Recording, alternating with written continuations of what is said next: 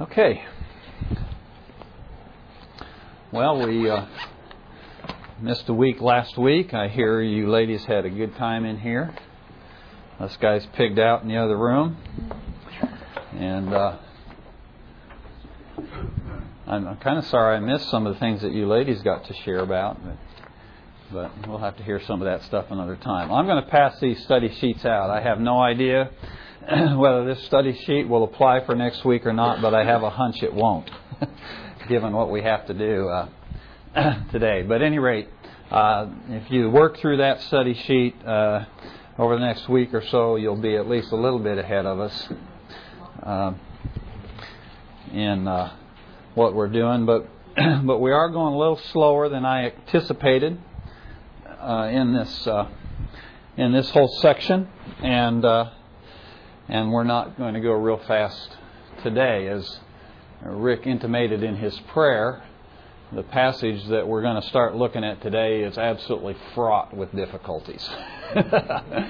So we'll wrestle with them to some degree. I am thankful that I had a week off, which gave me an extra week to spend in preparation. But even that is not enough. And even late last night and early this morning, I was checking commentaries and checking this and checking that, trying to wrestle through some little nuance or something of some verb or some word or whatever. So, at any rate, it's just a very difficult passage. And we're going to tackle it. I'm not going to try to burden you with everything and every option and every possibility and every answer for every option and every possibility, because really the objective of our study is to seek and find application. So to some degree, as we go through the passage today, my intent is to share with you a little bit of of some of the difficulties that we do wrestle with in the passage, but I plan to tell you what I think and operate on the basis of what I think the passage says, and that's not necessarily to declare from on high that you have to accept my interpretation, but we'll never get anywhere if we just sit and debate this back and forth, because quite literally on some of the issues that we're going to talk about today, they have been debated since before the church was created. So these are difficult issues that commentators and theologians going all the way back to the ancient Hebrews have wrestled with. And so I'll explain to you why I reach the conclusions I do, and I hope that those will be satisfactory to you. But if they're not, I understand. You may have another perspective on some of the things that we'll talk about. But what I really am after, I started to mention, what I'm really after is the application. What I'm really after is what's the meaning of this for us in our lives. So we can debate issues all day long on some things, but ultimately we have to ask ourselves, why did God write this? And, what difference does it make for me? So that's ultimately what I'm shooting for. But before we go into today's passage, which is beginning in chapter 6, and we'll look at the first, maybe the first 8 verses or so. We'll see how far we get. Originally I was going to try to do 12. I know I won't get that far, but we'll see how far we get. But before we do that, when we were last together, we were talking about the last part of chapter 5. What do you remember that we've talked about in the last few times we were together?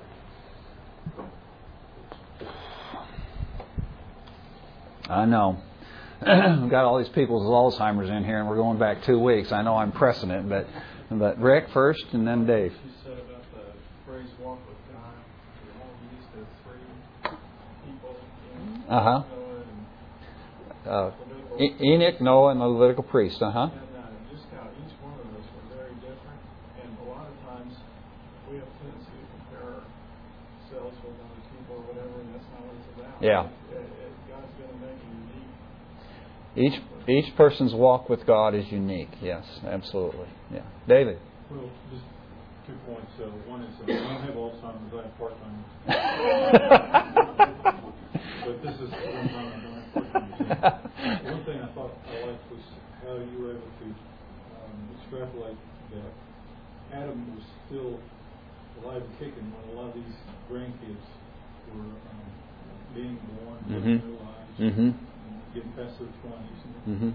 800s, he was able to share with them, Did they have birthday cakes when the grandkid turned 700, I wonder?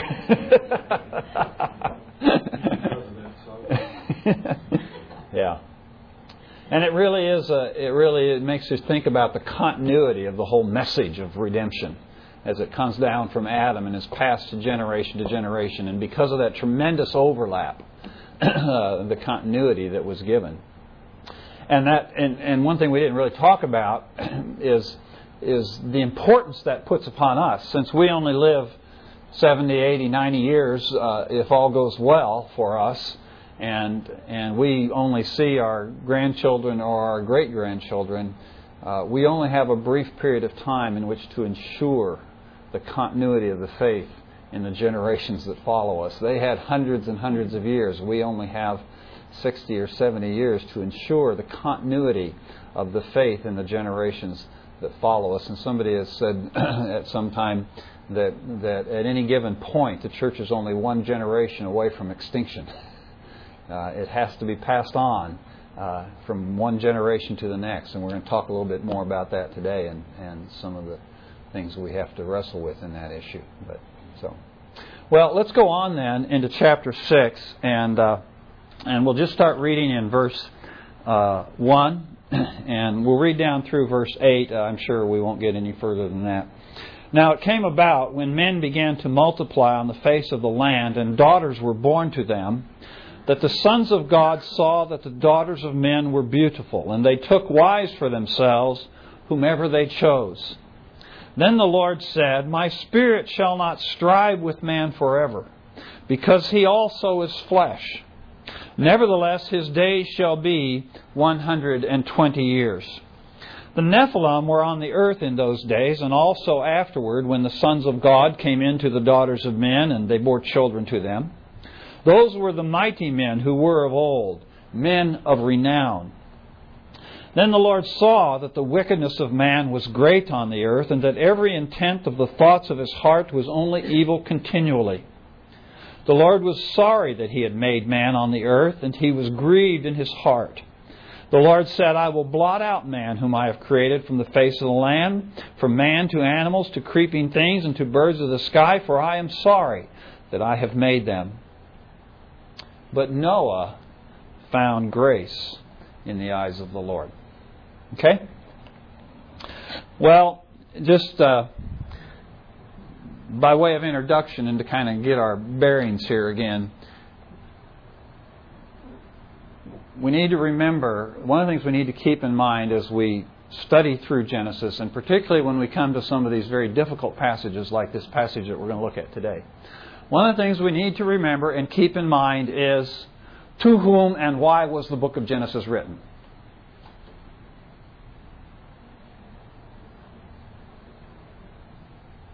And the silence is intended as a question. The tribes wandering in the wilderness. Okay, so it was written to the children of Israel, written primarily, first of all, for the children of Israel wandering in the wilderness, and for what reason? Prepare for their entry into the Okay, to prepare them for their entry into the promised land, and also because they're coming out of, because they're coming out of Egypt. As they're coming out of Egypt, they're coming out really pretty mixed up. They're coming out. They are coming out with many of the traditions of the Egyptians and ideas and concepts, and even some of the religion of the Egyptians they're bringing with them, and they've intermingled that with their Hebrew faith, okay, with the true faith. That's all intermingled and it's all polluted. And God, as we saw when we studied that section in Exodus, when we studied that section about Mount Sinai, that God brought them to Himself, and His idea was to set them apart as a people for Himself. And so one of the things that God is doing in giving to the children of Israel in the wilderness the entire Pentateuch, the entire 5 books, first 5 books of the Bible, but particularly Genesis is what we're looking at. God's purpose in giving that to them is to purify them, of all this junk that they brought out of Egypt, to purify for Himself this people in the wilderness, and then to prepare them as they're getting ready to enter into Canaan land, into the Promised Land, to prepare them so that they will be able to remain pure and remain true to Him in the context of this place they're going that is just filled with all kinds of other pagan religions and pagan practices and pagan worldviews and that sort of thing. So the idea of Genesis is, one of the purposes of Genesis is to purify these people, to cleanse them of all this false junk that they've got, and to reorder their entire worldview so that they begin to see things as they truly are and as God sees them, and to purge them of this pagan worldview that has polluted them. Keep that in mind as we go through this passage, because as we study this passage and as we wrestle with the interpretation of this passage, one of the things we want to ask ourselves is, what is the relevance of this passage to the children of Israel as they're wandering around in the wilderness? Okay, so keep that in mind. The passage, as I said, really is fraught with all kinds of difficulties, and we're going to confront those and talk about those to one degree or another as we go through them.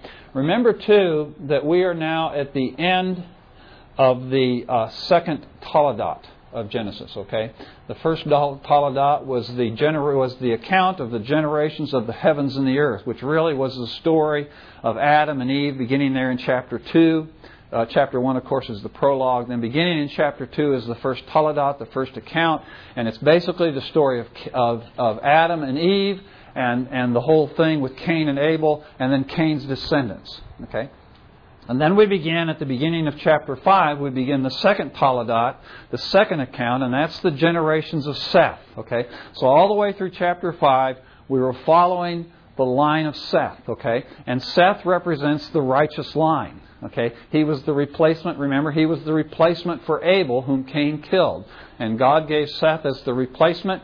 And so Seth then represents, and his descendants represent this righteous line through whom this promised seed that will crush the serpent's head is going to come. Okay, so we're very interested in this Sethite line. And so all the way through chapter 5, we've been following the Sethite line. At the end of chapter 4, we had the line of Cain, remember, and we followed Cain through 6 generations. And his line represents at that point the line of the unrighteous. So you have, at the end of chapter 4, you have the line of the unrighteous, who at this point is represented through Cain. Later on it will be represented through Ishmael and Jacob's brother Esau. I drew a blank there. Later it will be represented by other characters, but at this point it was represented by Cain. And you have this contrast then in chapter 4 and chapter 5 between the unrighteous line, the descendants of Cain, and the righteous line, the descendants of Seth. Keep all of that stuff in mind as we look at this passage.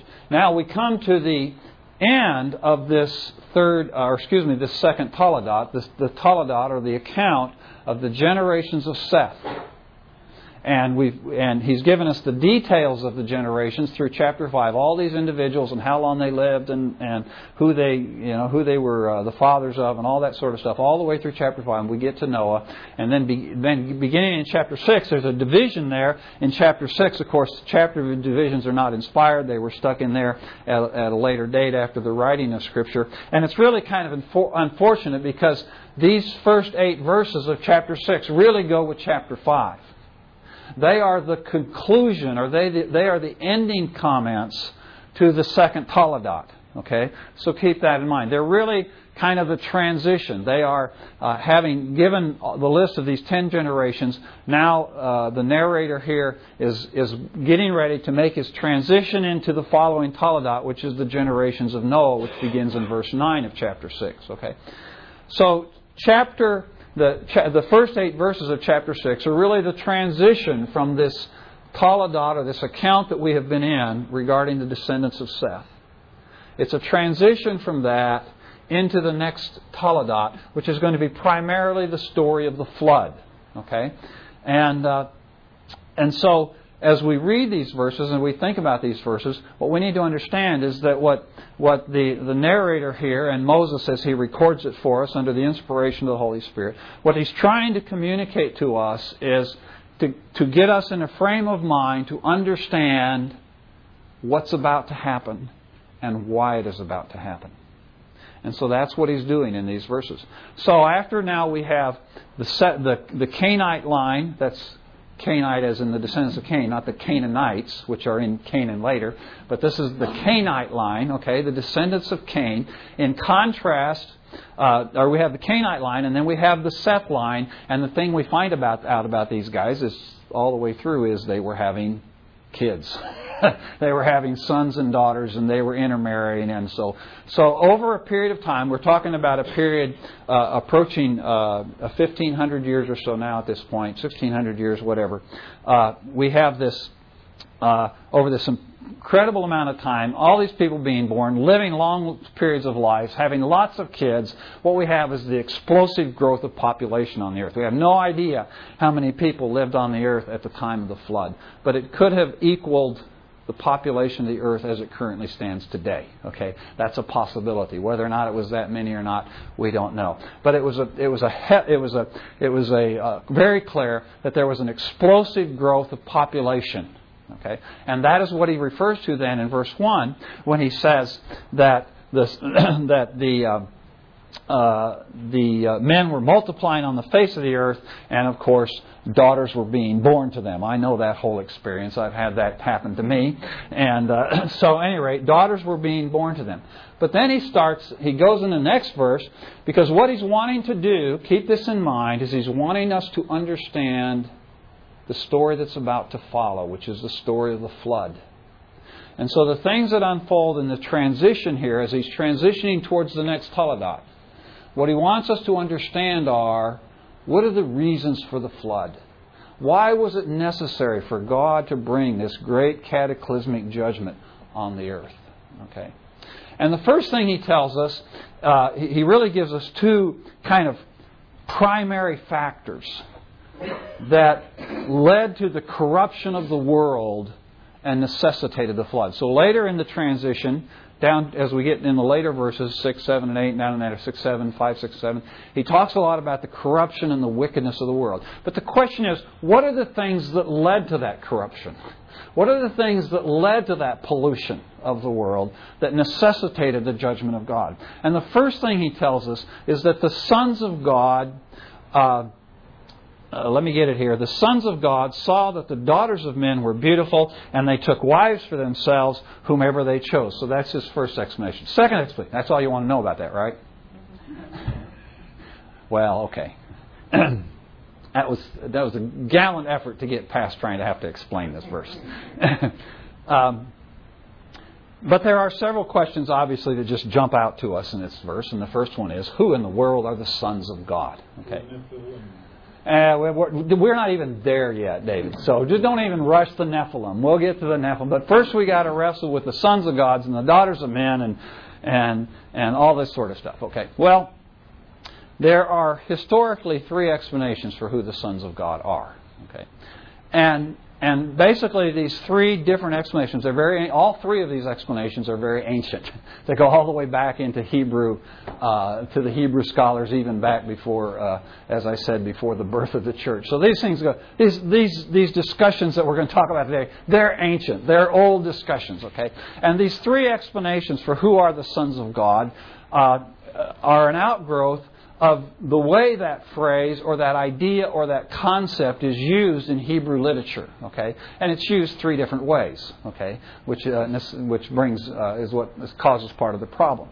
And one of the first ways, and this is really a minority opinion, it's not held by very many people. The first suggestion is that the sons of God is a reference to great princes of old, great powerful political leaders of old, the great princes or kings of old, okay? Because on occasion, this idea or this term, the sons of God, in Hebrew literature is used to refer to these great princes or great kingdoms or people over great kingdoms clear back in ancient times before the flood, okay? And so sometimes it is used to refer to those kind of people. And so the suggestion is that that's what he's referring to here. And so that what he's really saying in the verse is that these great royal, high-class princes of people were marrying the women from the common folk. Okay. Well, there aren't many people who hold to that position, and one of the reasons is that gives absolutely no explanation for the flood. We may be a little opposed to interclass marriages, but it's hardly a reason to wipe out the entire population of the world. Okay, so there aren't very many people, as I said, who hold to that particular interpretation. The second possible interpretation is that the sons of God is a reference to fallen angels. Okay, and this is also a minority opinion, but it's much more widely held than the first one. And it's rooted in the fact that it's very clear that in Hebrew literature, and particularly in the Old Testament, we have some examples, for example, in the book of Job, in Job 1 and Job 2, where the term, the sons of God, is a reference to angels. Okay? And in other places as well, but particularly there is a passage that comes to my mind. And in the case in Job, it says the sons of God came to present themselves before the Lord, and who came with them? Rick, can I interrupt for a second? No. Is it my imagination, or is it much colder in this room? It's freezing in this room. Did you turn it down? Okay. Yeah. We have to keep in mind that people next door are also being affected by what we do with that thermostat. Yeah, you're right. It is cold. I was thinking that earlier. I was thinking if I don't turn into a pillar of ice, So, no, that's fine. I'm glad you did. If everybody else is as miserable as I stand right under it, so I just ignore how I feel. But the second explanation is, Satan. That was the question. Satan. Who came in with him? Satan. So obviously the sons of God can include the fallen angels. Okay, and so it's clear that that term can refer to fallen angels. And so some people understand the passage here to be a reference to the fallen angels, and they buttress their position using a passage in Jude. Okay, that refers to the activities of some of the fallen angels. And they think that the passage in Jude refers back to Genesis chapter 6. Okay? Now, I don't hold to that position, and I'll explain to you here in a minute why. The third position is really the majority position. And even though it's the majority position, I'm going to align myself with it. But the majority position down through history has been that the sons of God are a reference to the descendants of Seth, to the Sethites. Okay, and yesterday I was just thinking, as I wrestled through these various options, and as I thought about them, I just sat down and I just started jotting down, what are the reasons, Rick, why you think it's the Sethites? Okay, and I came up with about 8 or 10 different reasons why, as I look at the context and I look at the wording and I look at the other passages in Scripture, why I come to the conclusion that it is the Sethites, and I'm going to explain that to you because I think it's important for our interpretation and for our application of the passage. Okay, which will become clear as we go forward today. Okay, but and I'm just going to list these reasons to you quite quickly just to save time. The first one is that repeatedly throughout the Scripture, the righteous seed are referred to as God's children. Okay, so even though the specific term, the sons of God, I don't know is ever specifically, that explicit term is used to refer to the children of God or to the righteous line. It's very clear that the righteous line, those who walk by faith, are repeatedly referred to as God's children throughout Scripture. Okay, the second thing is, in the context, it seems like the sons of God very likely is a reference to the seed of the woman. Okay, because there's this contrast that establishes right there in Genesis chapter 3 when God pronounces His curse upon the serpent about this conflict between the seed of the woman and the seed of the serpent. And it becomes clear as we go through Scripture that the seed of the serpent are the unbelievers and the seed of the woman are those who are righteous by faith and who are the children of God. Okay, so that would be the second reason. The third reason is the sons of God, understanding the sons of God as men, fits with the context of the passage. In the context of the passage, we have this contrast between the descendants of Cain and the descendants of Seth. That's the whole, from the end of chapter 4 and all the way through chapter 5. And now into chapter 6. The context is this setting in contrast the descendants of Cain and the descendants of Seth, the righteous line and the unrighteous line. And that's a theme which has already been set for us, and we'll follow it, as I've said before, we'll follow it all the way through Genesis. It's a theme that was established right there in Genesis chapter 3, and we're going to be following that theme all the way through. So if that is in fact a major theme of Genesis, and is in fact the theme that he's working on at this particular point in Genesis, then it makes sense to understand that the sons of God is a reference to the descendants of Seth as he contrasts them with the daughters of men. Okay? The fourth reason, the concept of the existence of angels or even their creation has not even been remotely suggested up to this point in the story. There's been nothing said about angels up to now. So as we start in Genesis chapter 1 and we're now up into Genesis, nothing's been said about angels. There's been no suggestion that there are such a thing as angels. There's been no discussion of the creation of angels. None of that has been talked about. Okay, that comes up later. We'll run into it later in Genesis when we get to, for example, the story of Sodom and Gomorrah, etc. We'll begin to encounter the idea of angels. But up to this point, there's been no suggestion of angels. The next reason, fourth, fifth, whatever it is, angels are spirit beings. They're not physical.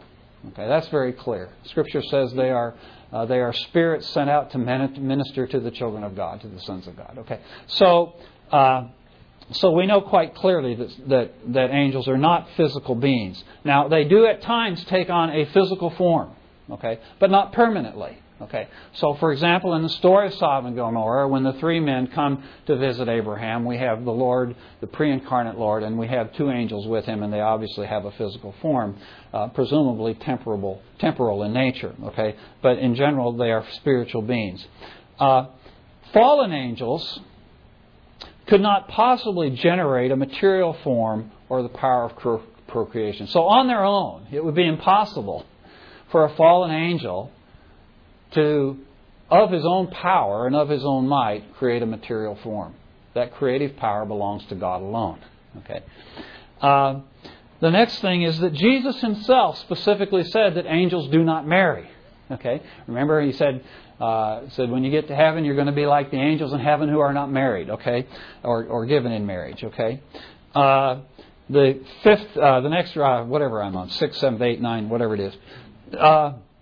The term here, where he says they took wives to themselves, the term here in Genesis refers explicitly to marriage, and is only refers to marriage in any time it's used in the Old Testament. Okay, so it can only refer to marriage. It does not refer to a simple and immoral relationship, and that is in contrast to how the corresponding term in Jude is used. The current corresponding term in Jude is the term porneia. And so whatever it was that was going on in Jude, and whether or not that refers to the angels or not, which I don't think it does even in Jude, he's talking about an immoral relationship apart from marriage. What's quite clearly in Genesis, he's talking about a marriage relationship in contrast to Jude. The next thing, now that I'm mentioning Jude, is that the complexity and the difficulty of the passage in Jude. The passage in Jude is another passage. It's extremely difficult to interpret. Okay, it's a very complex passage. So to take a questionable interpretation of Jude to be the guidelines by which I will interpret Genesis makes my interpretation of Genesis questionable. Okay, so I would suggest that the interpretation of Jude that is used to buttress the angel interpretation of Genesis is a questionable interpretation of Jude.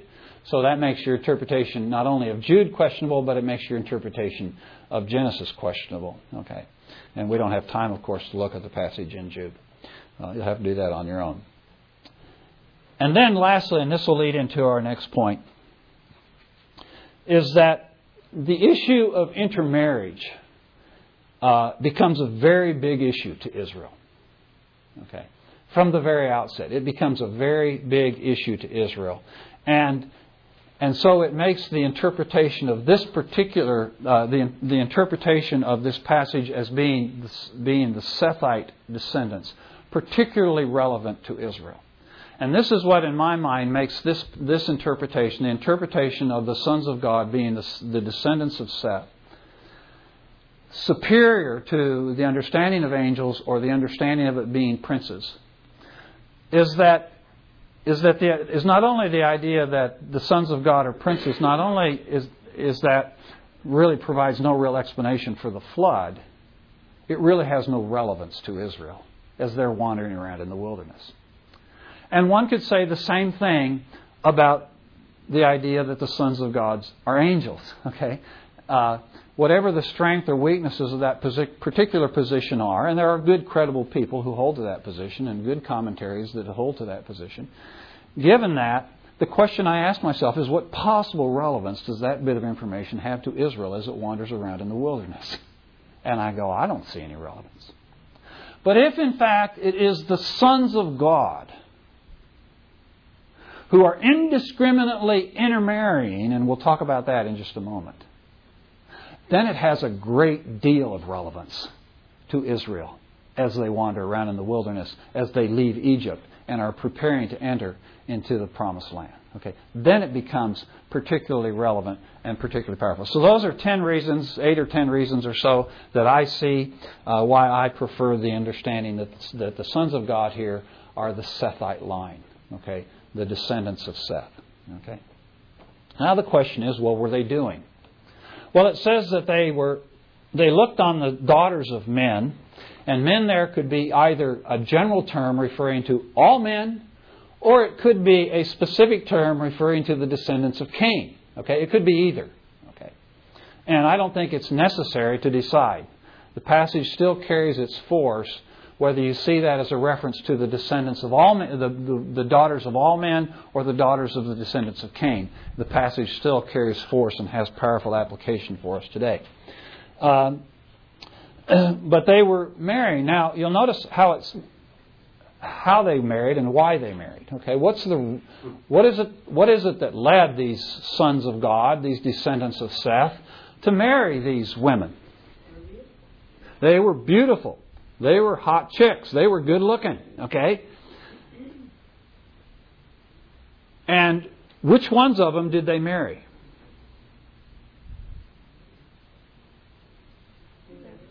Whomever they chose. Okay? So the gist of this passage, and it becomes clear in the next verse that the Lord is not pleased with this development. The gist of the passage is that the sons of God indiscriminately married any woman they chose just because she was a hot chick. Okay? That's to put it in the vernacular. Okay? In other words, the sons of God were in the habit of looking superficially at the women around them and choosing them based solely upon external evaluation. Okay? And they were marrying them indiscriminately. So they were marrying whomever they chose, and they might have been other descendants of Seth, or they might have been other descendants of Cain or of any of these other people that lived during those days. But the point is that they were just picking them and choosing them themselves. Now what's interesting is this is the first discussion of marriage since Genesis chapter 2. And so this way of picking a wife is set really in stark contrast to the way a wife is selected in Genesis chapter 2, which is how? God chose. God created and formed a woman for Adam, and brought a woman for him that was suitable for him. Okay, and that is the way marriage was done under the plan that God established. God brings the woman. God makes the decision. God directs. But here we have the sons of Seth, the righteous line, is picking superficially, and it's just whomever they choose. And there seems to be no consideration at all here of what God thinks about this. What God thinks about this woman. It's all based on a superficial decision. And I think about the passage when Samuel is trying to find out who's going to be the next king of Israel. Remember, and he goes to the sons of Jesse. And what does God say as Samuel looks at one after another of the sons of Jesse and goes, this is the one, this is the one. What does God tell him? Man looks at the outside. Man looks on the outward appearance, but God looks on the heart. Okay?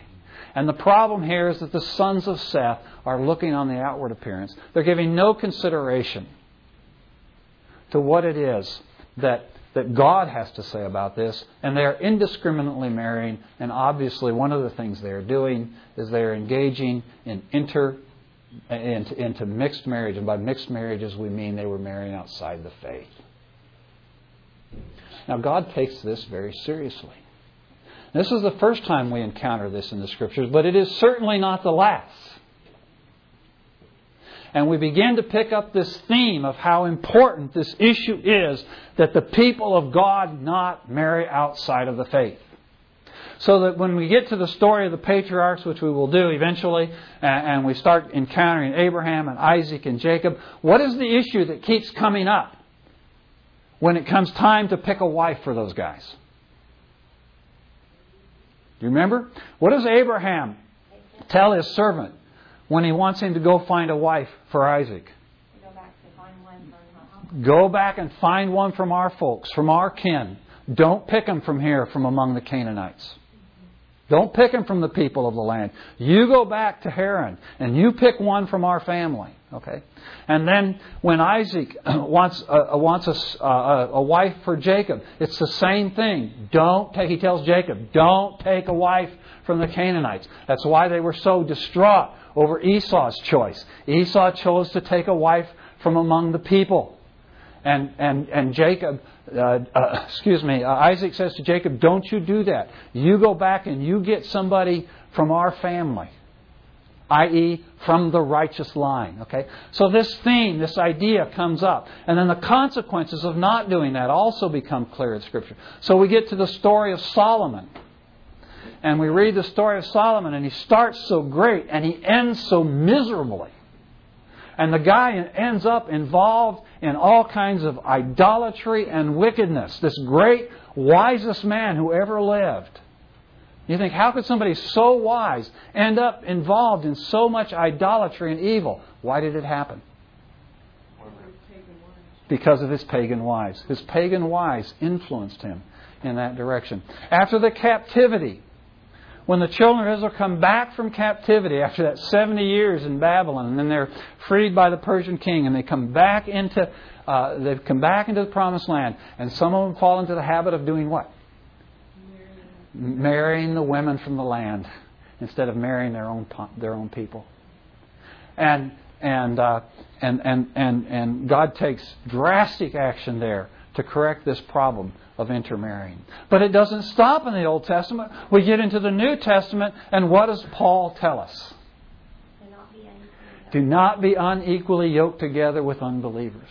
So what I want to suggest to you is that the understanding that the sons of God here in this passage are the righteous line fits so well and so practically with this whole theme that is woven all the way through Scripture, that the sons of God, the people of faith, are prohibited from marrying outside of the faith. Now, I know that when a young person falls in love and they're all excited, they can think of all kinds of reasons why, in their case, there should be an exception made. And we can even look at some examples in Scripture where God had grace in the case of an exception. Ruth would be a classic example.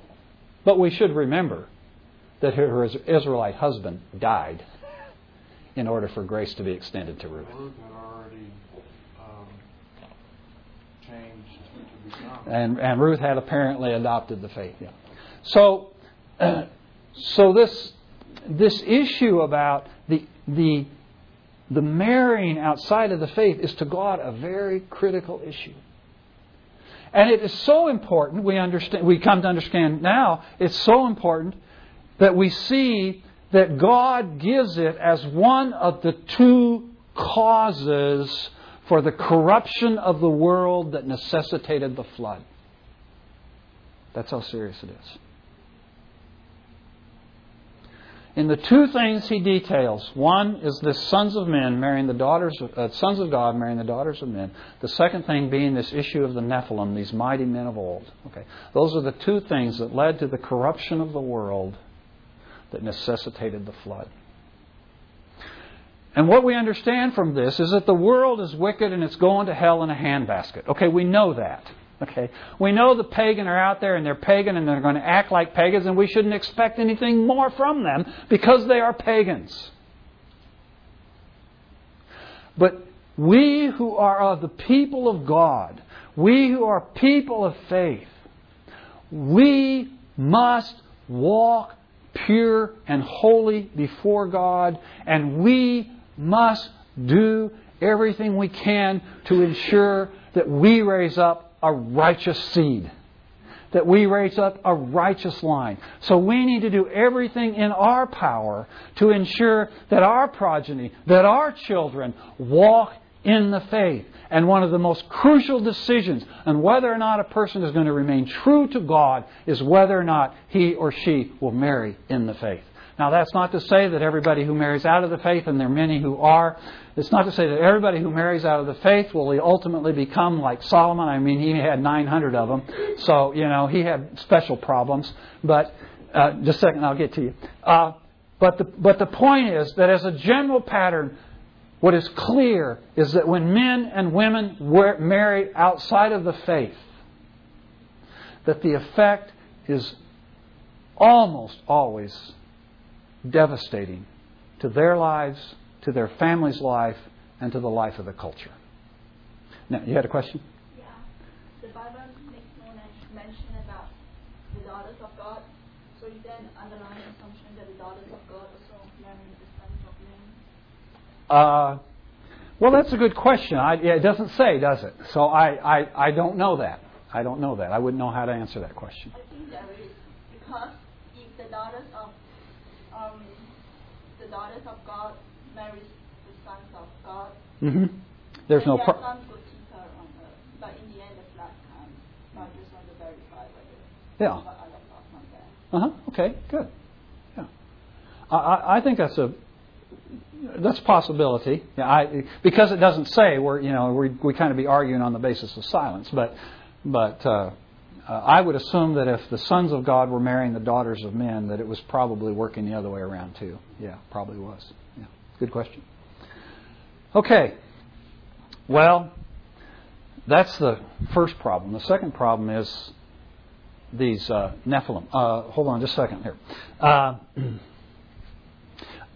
Before we get to the Nephilim, though, let me point out to you what it says in verse 3. In fact, we're not going to get to the Nephilim today. I'm sorry. In verse 3, he says, "Then the Lord said, My spirit will not strive with man forever, because he also is flesh. Nevertheless, his days shall be 120 years." Well, if you thought verse 2 was hard, verse 3 is just as hard. Okay. But to cut to the chase, God interjects here at this point, after this discussion of what the sons of God have done. And as we go on down through the transition, we'll see the impact of that and the Nephilim, the impact of these two factors on the course of the direction of mankind on the earth, and it eventually ends up with the whole earth being corrupted, and there's nobody left righteous except for Noah and presumably some, but not all, within his own family. Okay, so those are the only righteous ones left. And so God looks on the consequences of this tragic, cataclysmic conduct on the part of the people of God. That they have compromised their holiness and they have compromised their walk and they have intermarried with the pagans. And He says, "My spirit will not always strive with man,